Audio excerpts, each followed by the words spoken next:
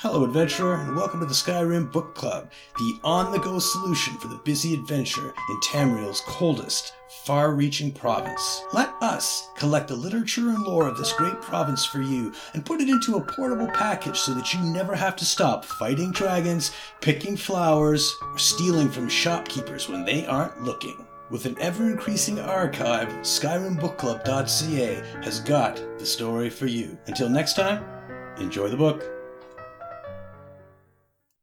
To Posterity by Halfara on the Direfrost Witch Hunters. Witches and witch hunters are, by nature, uncivil to one another, but the witches of Eastmarch and my clan, the Direfrost Witch Hunters, have particularly bad blood between us. I cannot say I blame the witches for their hatred. We have clashed often in these mountainous regions, and we Direfrosts have become very good at slaying them.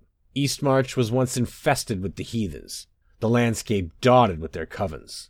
Everywhere one turned, one found sordid hovels, built in honor of some Daedric prince.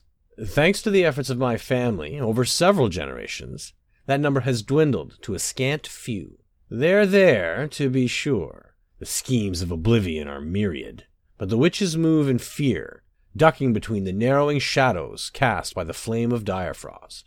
In the days of their abundance, they abducted innocents, murdered children, desecrated corpses. I will not mourn them when finally, and with great, glorious fanfare, we stamp them from the face of Eastmarch forever. I list below the most infamous leaders of those covens who have committed crimes such that Direfrosts of my generation can never forget them, lest we disrespect the desecrated dead. Daedric pacts grant these witches long life, and I fear I may not live to see all of this lot rounded up and slain. But when the last of them falls, I implore posterity to raise a monument in remembrance of their victims, detailing their crimes and their death at Direfrost hands.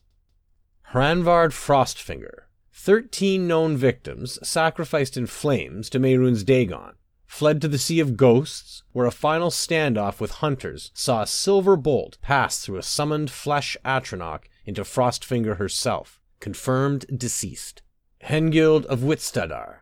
20 known victims sacrificially bled to death to appease an unidentified Daedral lord, captured from the mountain passes to the south of Eastmarch, and perished under torture, confirmed deceased. Lorgar the Plague. 27 known victims, causes of death vary, all executed to appease an unidentified Daedra.